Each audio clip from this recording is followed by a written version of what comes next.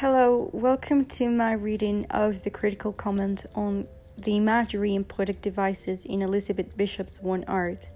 I hope you enjoy this.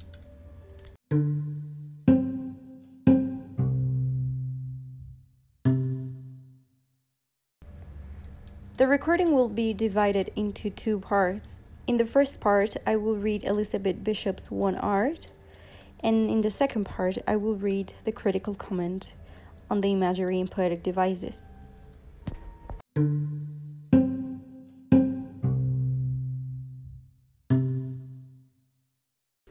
One Art by Elizabeth Bishop. The art of losing isn't hard to master. So many things seem filled with the intent to be lost that their loss is no disaster. Lose something every day. Accept the fluster of lost door keys, the hour badly spent.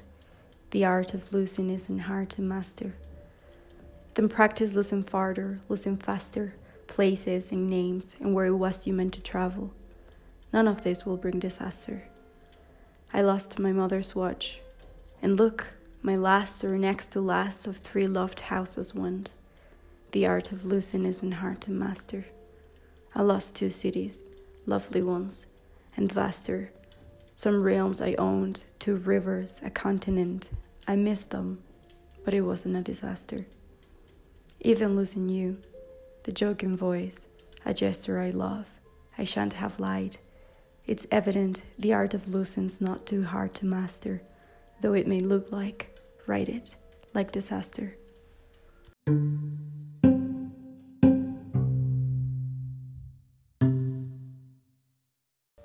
Elizabeth Bishop was an American poet born on February 8, 1911 in Worcester, Massachusetts. After spending most of her life in Brazil and New York, she wrote One Art, a poem written in villanelle form and published in 1976. One Art deals with loss and the grieving process. In this critical comment, I will study the way in which Elizabeth Bishop uses poetic devices, such as refrains, to appear detached, and the way imagery conveys emotion and underpins the speaker's idea that loss is no disaster. In One Art, the speaker uses 2 refrains, the art of losing isn't hard to master, and to be lost that their loss is no disaster, throughout the poem to give the appearance of detachment. The refrains convey security in what she is stating. Said confidence is achieved through repetition, and it is underpinned by their structure, which resembles affirmations. Later on, the refrain in line 3 changes slightly throughout the poem. It goes from their loss is no disaster to none of this will bring disaster, and later to but it wasn't a disaster. The slight changes illustrate that in spite of what she states before or after the refrains, it still won't bring disaster. Nevertheless, the feeling of detachment would be incomplete without imagery and its introduction to the idea that loss is no disaster. In the opening lines of the poem, Bishop sets an imagery of ordinary objects and experiences of loss. She states, lose something every day, except the fluster of lost door keys, the hour badly spent.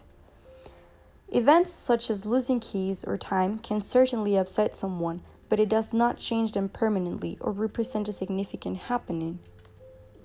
She writes line 4 and 5 before the refrain to sustain that the repetition of these events that are ordinary and often occur to everyone, are a type of practice or training one must follow in order to master the art of losing. By using verbs such as lose and accept when she relates the insignificant incidents, she ratifies that, despite their commonality, they are losses still. Later, in lines 10 to 11, imagery changes to more devastating and emotional events, such as losing one's belongings. She says, I lost my mother's watch, and look, my last or next to last of 3 loved houses went. A house and a watch previously owned by her mother. While these are material assets, both of them can hold very personal sentiment compared to the incident of lost keys or an hour badly spent.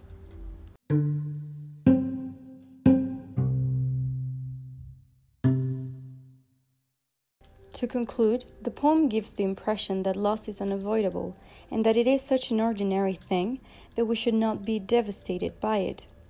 The author achieves it by using imagery of both ordinary and devastating incidents, while combining it with the repetition of poetic devices. Refrains, with their slight changes, convey emotions such as detachment, and they distance the speaker from the complex feelings that may arise when you grieve.